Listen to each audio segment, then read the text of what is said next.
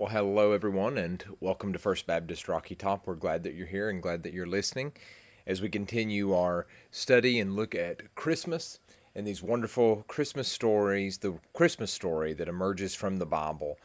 And we've been using some songs to kind of inspire and guide us as we work through the beautiful narrative that God gives us in the Gospels of Matthew and Luke. Most of you would not recognize the song Adeste Fidelis if I just read the title, but most of you would recognize the song itself, particularly the tune. It was originally written in Latin, and several authors are attributed to writing the famous words, but most commonly we give credit to a man named John Francis Wade, who wrote the original, and it was later translated into English by Frederick Oakley. Adeste Fidelis is Latin, as I said, and is translated All Ye Faithful. And we sang the song as O come, all ye faithful. It's an invitation. Come, all ye faithful, to Bethlehem. And it places those of us who sing it both among the shepherds who rush to see the Christ child and the long procession of faithful people throughout the centuries that have journeyed to Bethlehem in their hearts for over 2,000 years. And this is the story that we'll be learning from today, the Gospel of Luke, that gives us the most famous narrative of the birth of Christ. This is Luke chapter 2. I'm going to begin in verses 1 through 7, and then we'll conclude it in a moment as we read the second part. Luke 2, in those days a decree went out from Caesar Augustus that the whole world should be registered. This was the first registration when Quirinius was governor of Syria, and all went to be registered, each to his own town. And Joseph also went up from Galilee, from the town of Nazareth to Judea, to the city of David, which is called Bethlehem, because he was of the house and lineage of David, to be registered with Mary his betrothed, who was with child. And while they were there, the time came for her to give birth, and she gave birth to her firstborn son, and wrapped him in swaddling cloths, and laid him in a manger, because there was no place for them in the inn. You know, the brevity of the Christmas story always fascinates me. I think I've mentioned it pretty much every message for the past several Sundays, that out of the four Gospels, Matthew, Mark, Luke, and John, only Matthew and Luke record for us any story of what we commonly call the Nativity of our Lord. Just a few verses here in both Gospels that we have that have inspired countless people throughout the ages to follow the Lord Jesus Christ, and indeed has inspired countless books, volumes and volumes of information and messages and celebrations and songs that we gather here to celebrate today. It's simple, brief, and yet remarkable in its revelation. It has no hints of any grand, legendary development. There's no luxurious accommodations, no dramatic orchestras, just the pure, simple narrowing of history to a point where we find two young Jewish people, a young man and a young woman, following God in faithful obedience. And we first read of this decree from Rome that reaches the whole of the Mediterranean world, this decree that goes out from Caesar Augustus that all of the world should be registered. If you're reading from the beautiful King James translation, you would read that the decree was given so that the world could be taxed. We read the word registered here. The registration was to gather a census, the number of people living in a certain area, to accurately determine the amount of tax revenue that Rome could expect to collect from those under its dominion. And we've become fairly well acquainted with the author, Luke, and the way that he writes, given our journey that we took through the book of Acts. He is the author, Luke is, of both the gospel that carries his name and the book of Acts. And in both of these volumes, we see a stunning attention to accuracy and detail. It came to pass in those days, Luke clearly tells us that he recorded actual history. He recorded real events. This isn't a fanciful, once-upon-a-time story. It's not a legendary story. These are real events that happened to real people. And Luke is telling us if you don't believe them, then just walk across the street and talk to the folks that were actually a part of the story. Go find Mary, go find a shepherd, let them confirm what Luke is recording. At least it was for the contemporary writers at the time and readers at the time. So this decree coming out from Caesar Augustus, it began during the reign here of one of the most remarkable men of ancient history. Caesar Augustus was born with the name Octavian. He was named after his father. For decades, the world that this Caesar lived in and Jesus would be born into, the world of this Mediterranean area, was wrecked by war, destruction, immorality, brutality. There was very little comfort and very little peace. But when Caesar Augustus rose to power, he made many reforms. He brought about peace because he defeated all of his rivals, certainly not a peaceful start, but one that brought about peace. And then he brought tremendous political skills. Many even remarked that it was brilliance that he brought. And he brought vast sums of money from Egypt to pay the Roman soldiers and to help the Roman economy. An era of the Pax Romana came upon the world, something known as the Roman peace, and certainly much could be said. Entire university courses are devoted to explaining this particular era of ancient history, so I'm not going to do it justice in just a brief nutshell this morning, but indeed he was a remarkable leader. But as great as Caesar Augustus was, he was only a man. And the man who brought these answers also leveled a dear price on the Roman Empire. He demanded, over time, absolute power. You see, for hundreds and hundreds of years, Rome prided itself on being a republic, a nation that was governed by the rule of law, not by any one person. The idea that no man was above the law, and the Roman Senate and the army and all of the political leaders lived together in what could be a contentious arrangement at times as they disagreed, but nonetheless a system of checks and balances that had been put in place to protect the people. But now Octavius would change all that. Several years before Jesus' birth in 27 BC, he arranged for the Roman Senate to give him the title Augustus, which meant exalted, the sacred one. So now Rome was no longer functionally a republic governed by laws. It was an empire governed by an emperor. And the first emperor of Rome was this man we read about right here in the pages of Holy Scripture, Caesar Augustus. And it says something about the world that Jesus was born into. It was a world hungry for a Savior, just like our own world. A world that was living in the reign of a political Savior that many viewed as Caesar Augustus, but that wasn't enough. So everyone goes to be registered because of this decree to his own city. Once again, an impressive thought that this man, Caesar Augustus, in his palaces of Rome, gave a command and the whole world responded. It was certainly up until this point, it seemed that there had never lived a man with more influence and power than Caesar Augustus. He had expanded the Roman Empire, and he did much for his people. And as he sat in this palace and made his decree, he thought it was the supreme exercise of his capacity, the flexing of his political muscle. But he ultimately was just a tool in God's hand. Because God had promised by the prophet Micah that the Messiah would be born in Bethlehem, and this promise would be fulfilled. So this young couple comes from Nazareth down to Bethlehem, perhaps not inclined to travel, but they do so because of this decree that God had made Caesar Augustus do to make it happen, perhaps whether he knew it or not. So when they arrive here, the trip from Nazareth to Bethlehem, which Bethlehem is just about 6 miles south outside of Jerusalem, but from Nazareth to Bethlehem, it's a journey of about 80 miles. It certainly wasn't a short distance in those days. It was a very significant undertaking with their limited transportation. And so Mary is there with Joseph, and we read that he went with his betrothed wife who was with child. We normally think that Mary was close to delivery when they made this journey, and most certainly this could be the case, although we don't know for sure. Joseph perhaps was eager to get her out of Nazareth to prevent her from going into labor on the journey, or they perhaps just made it in the nick of time. We don't know, but the Bible just tells us that while they were there, the days were completed for her to be delivered, and she brought forth her firstborn son.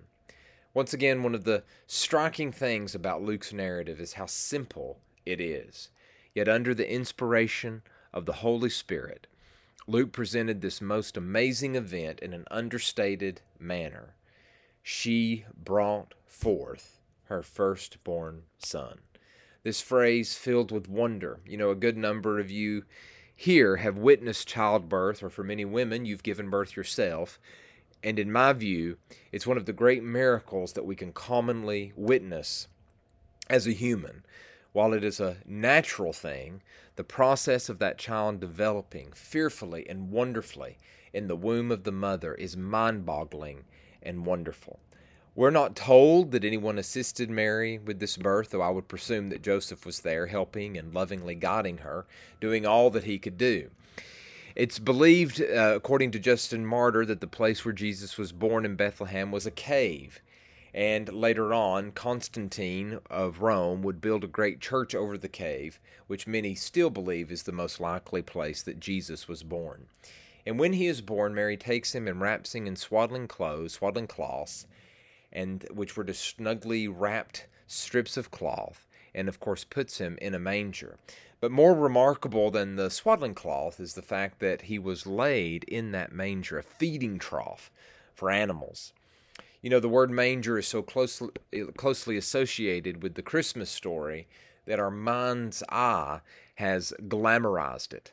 But make no mistake, it was a trough that animals had no doubt munched from just moments before. And there was no room for them in the inn. This happened in a public place with other travelers and residents. In Christmas plays, it's interesting. We give the poor innkeeper a rough time. He's usually depicted as a straggly, gruff man who callously refuses a pregnant woman space in his inn. But there's a plot twist here. The Bible actually doesn't mention an innkeeper. We're just told that there was no room in the inn. Now, inns back in that time were not what we consider traditional hotels. Oddly enough, they would be more like an Airbnb of sorts, an extra room attached to a larger living area that was rented out as hospitality for weary travelers. Now, some larger areas did have some public inns, but these were often dirty places and overran with people. The small little town of Bethlehem, considering its meager size, probably didn't have a public inn, but these small communities had swelled in size because of this census gathering ordered by Caesar Augustus. And immediately after the birth of Jesus, several wonderful events transpire. And this brings us to the second reading this morning in verse 8 of Luke 2. And in the same region there were shepherds out in the field, keeping watch over their flock by night. And an angel of the Lord appeared to them, and the glory of the Lord shone around them, and they were filled with great fear. And the angel said to them, Fear not, for behold, I bring you good news of great joy that will be for all the people. For unto you is born this day in the city of David a Savior, who is Christ the Lord. And this will be a sign for you. You will find a baby wrapped in swaddling cloths and lying in a manger. And suddenly there was with the angel a multitude of the heavenly host, praising God and saying, Glory to God in the highest, and on earth peace among those with whom he is pleased. When the angels went away from them into heaven, the shepherds said to one another, Let us go over to Bethlehem and see this thing that has happened, which the Lord has made known to us. And they went with haste and found Mary and Joseph and the baby lying in a manger. And when they saw it, they made known the saying that had been told them concerning this child. And all who heard it wondered at what the shepherds told them. But Mary treasured up all these things, pondering them in her heart. And the shepherds returned, glorifying and praising God for all they had heard and seen, as it had been told them. And at the end of 8 days, when he was circumcised, he was called Jesus, the name given by the angel before he was conceived in the womb. Now, we first read about these shepherds out in the fields. There's just something about that phrase that creates such a vivid image in my mind every time I hear or read the Christmas story. Homely-looking shepherds on a quiet hillside watching sheep chew on grass just outside of Bethlehem, and then suddenly something unexpected and wonderful happens. This angel of the Lord stood before them. The glory of the Lord shone around them, and the response of the shepherds was they were greatly afraid. But the angel says to them, Do not be afraid, or fear not, for I bring you good tidings of great joy, which will be to all people. So piercing through this quiet, dark night was the shining presence of an angel and the glory of the Lord. The first angel brought good tidings. It literally means that the gospel was preached to these shepherds. And although our shepherds in the church setting with Christmas plays and neatly illustrated children's books are normally depicted as young, smiling, clean-cut people, shepherds during this time did not have a very great reputation. Indeed, they were thought to be untrusty individuals, frequently indulging in stealing, and were not even allowed to give testimony in the court of law. And yet, here, they are proclaimed the greatest announcement the world had ever known. So we have this angel proclaiming this good news to the shepherds, the gospel to the shepherds. For there is born to you this day in the city of David a Savior, who is Christ the Lord. The Bible clearly presents angels as servants of Almighty God. Though Gabriel had been given the honor of sharing the news of Jesus' birth with Mary, this particular angel is left unnamed. Gabriel and Michael are the only angels who serve God mentioned in Scripture. But the writer of Hebrews, another book in the New Testament, tells us that there are countless thousands of angels. They are created beings, created by God, of course. It's very difficult to determine exactly when angels were created, but based on some clues in the Bible, angels were created before humans were created. Way back in the book of Job, the oldest biblical book, God is speaking to Job, asking him questions, and proclaimed that angels were shouting for joy as God was creating the world. So these angels had seen a lot. They had observed humanity. They knew God's plan. They knew the Scriptures. They knew humanity was fallen and sinful.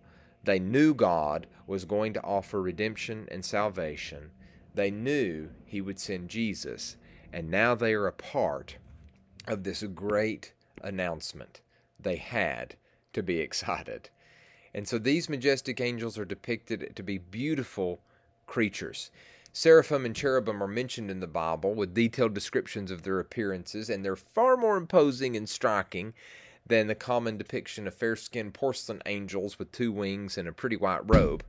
Isaiah described the seraphim as each having 6 wings, 2 wings that they covered their faces, 2 they covered their feet, and with 2 they were flying, proclaiming, "Holy, holy, holy is the Lord God Almighty." Ezekiel saw the cherubim and recorded that each had 4 faces, one of a man, a lion, an ox, and an eagle, and each had 4 wings. So it's little wonder that when these amazing creatures appeared before unsuspecting men and women, that the angel's first words are, "Fear not." And this wasn't just for poetic Shakespearean purposes. This was a matter of being practical. Don't be afraid. Fear not. And in this case, the great news comes next. For unto you is born this day in the city of David a Savior. The birth of a Savior is exactly the need of mankind. The greatest need of you and me is not that of a therapist, not a doctor, not a teacher, not a ruler, not a reformer, nor a guru. The greatest need of mankind is a Savior, and there is only one all-sufficient Savior, and His name is Jesus. And as this is proclaimed, suddenly there is with the angel a multitude of the heavenly host praising God. After this single announcement, a whole group of angels appeared. Now, we're not given a number, but it had to be a sight to see, an army of angels decorating the night sky and proclaiming peace on earth, goodwill to men. God paints us an interesting contrast between the majestic glory of the angels and the simplicity of Jesus in the manger. It's a habit of God, isn't it, to put His glory in unlikely places and display His kingdom in unexpected ways. And so the shepherds are obedient to the message of the angels. They go with haste, and they find Mary and Joseph and the babe lying in a manger. There was a sense of urgency. They didn't hesitate at all. And they were given some specific instructions. The angel told them to look for a babe wrapped in swaddling cloths, lying in a manger. You know, it wasn't unusual to see a baby wrapped in swaddling cloths. When our boys were first born, the sweet nurses in the birthing center wrapped them both snugly in a white and blue blanket. They looked like little baby burritos. and the nurses tried to show me how to do it, and I was never particularly good at it. Charity had the knack for this. And we finally invested in those swaddling blankets in which we could wrap them up with Velcro tightly, and that helped. But again, though, there was nothing unusual for the angels to tell the shepherds that a baby would be wrapped tightly in cloth.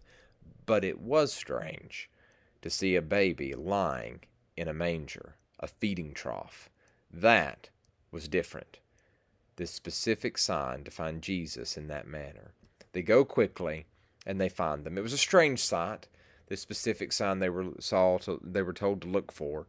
They no longer heard or saw angels. Now, the grand revelation by the angels was real. It happened, and it aroused the senses and the emotions. But now they see Jesus. The fact of his birth, the reality of who he is and what he came to do was there. The angels had left, but Jesus remained. And after the shepherds are vouched this miraculous sight, and they're quickly on the move, they leave and they go and make widely known the saying which was told them concerning this child. And all those who heard it marveled at those things which were told them by the shepherds. You know, the combination of the angelic announcement and the sign of the child in the feeding trough inspired the shepherds to tell as many people as they could about what they had heard and what they had seen. The shepherds' good news amazed everyone that heard it. It was the beginning of the great redemptive rescue mission on earth. Jesus would reach adulthood. He would perform miracles. He would preach the kingdom of God. He would go to the cross. He would die. He would rise again. And even though there was much yet to understand, the people who heard realized that something significant had happened. And Luke ends this portion of the narrative by telling us that Mary kept all these things and pondered them in her heart. Mary's reaction was different than either the shepherds or those who heard the message of the shepherds. In only the way that a mother can do, she calmly took it in and pondered over it all in her heart, seeking to understand the deep meaning of it all. I'm reminded of that beautiful song, Mary, Did You Know? Did you know that your baby boy is Lord of all creation? Mary, did you know that your baby boy would one day rule the nations? Did you know that your baby boy is heaven's perfect lamb? That sleeping child you're holding is the great I Am. As for the shepherds, they returned to their jobs. The shepherds had such happiness and praise to God because the word was fulfilled just as it was told them. But I think it is worth mentioning that though the shepherds' lives were forever changed by their encounter with Jesus, they did not abandon their posts. We must remember that God in his providence has placed you and me in whatever position or season of life he's placed us in, and in this position, if we will submit to him, he will use us for the kingdom of God.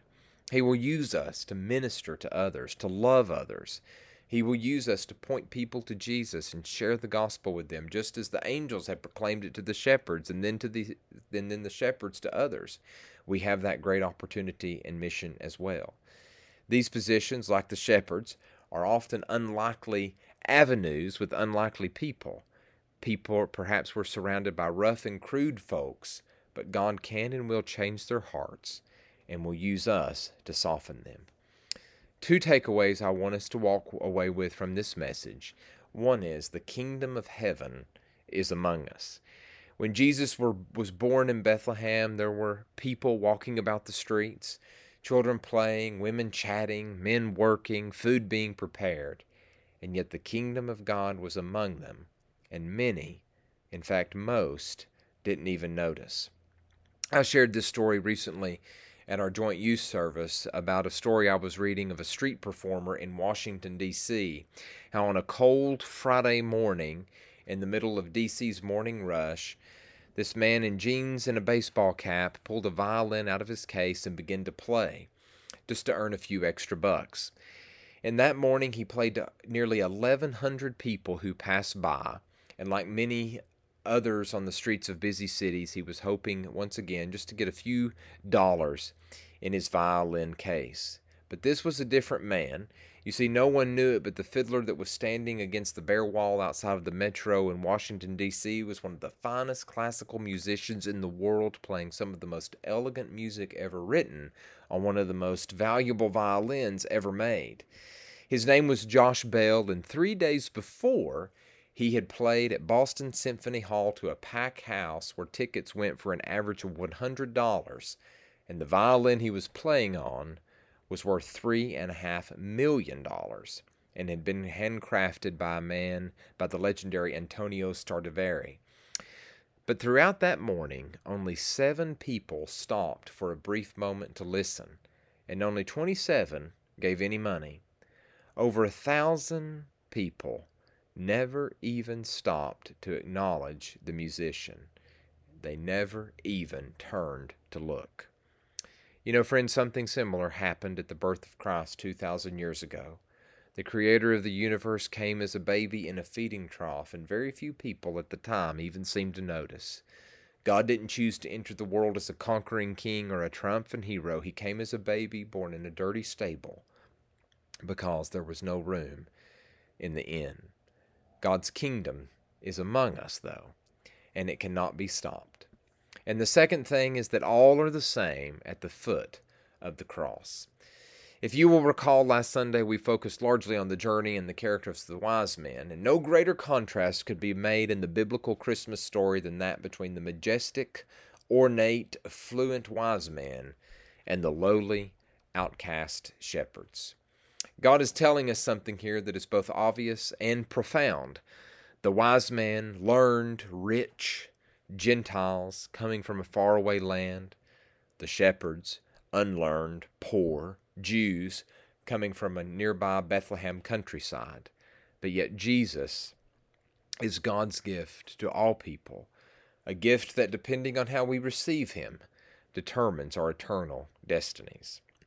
We're told by Luke that many of the people marveled at what the shepherds shared with them. Indeed, it was a marvelous thing to witness and hear God's work, who he is and what he has done. But we must do more than marvel. We must surrender. In 1833, Danish artist by the name of Bertel Thorvaldsen sculpted out of marble a famous statue of Jesus depicting him after his resurrection. Amazingly, Thorvaldsen sculpted the statue in such a way that you cannot see the face of Jesus when you are standing and looking at him. To do that, to see his face, one must stoop down, down, down, until they are on their knees before Christ. Only then can one look up and see his face. Christ came into the world as a baby, but he will return as a victorious king. As Paul reminds us, a verse we often and appropriately quote, that at the name of Jesus every knee should bow, of those in heaven and of earth, and those under the earth, and that every tongue should confess that Jesus Christ is Lord, to the glory of God the Father. Like many classic songs that were written centuries ago, we don't sing all the original verses of O Come All Ye Faithful. In the 4th century A.D., church leaders had gathered to discuss, among other things, the divine nature of Jesus Christ. With this question, was Jesus truly the eternal God himself, the second person of the Trinity, as we believe here, or was he merely another person created, or was he merely another being, created by God? 300 biblical scholars had gathered in attendance, and they confirmed that the Bible indeed taught that Jesus was God the Almighty, and they would write it in the famous Nicene Creed, which this church prescribes to, that we believe in one God, Jesus Christ, the only Son of God, eternally begotten of the Father, God from God, light from light, true God from true God, begotten, not made, of one being with the Father. Through him all things were made. But this correct view of Jesus didn't come about without some serious debate. One person in attendance named Arius would not shut up about his view and belief that Jesus was not fully God. Finally, another scholar, a bishop named Nicholas, had had enough. Legend has it that Nicholas stood up and walked over to Arius and slapped him in the face. So passionate was he about the deity of Jesus Christ. And that view, thankfully, prevailed. It's the right one. It's the biblical one. But this same bishop became somewhat of a hero, giving presents to children, and eventually was awarded sainthood.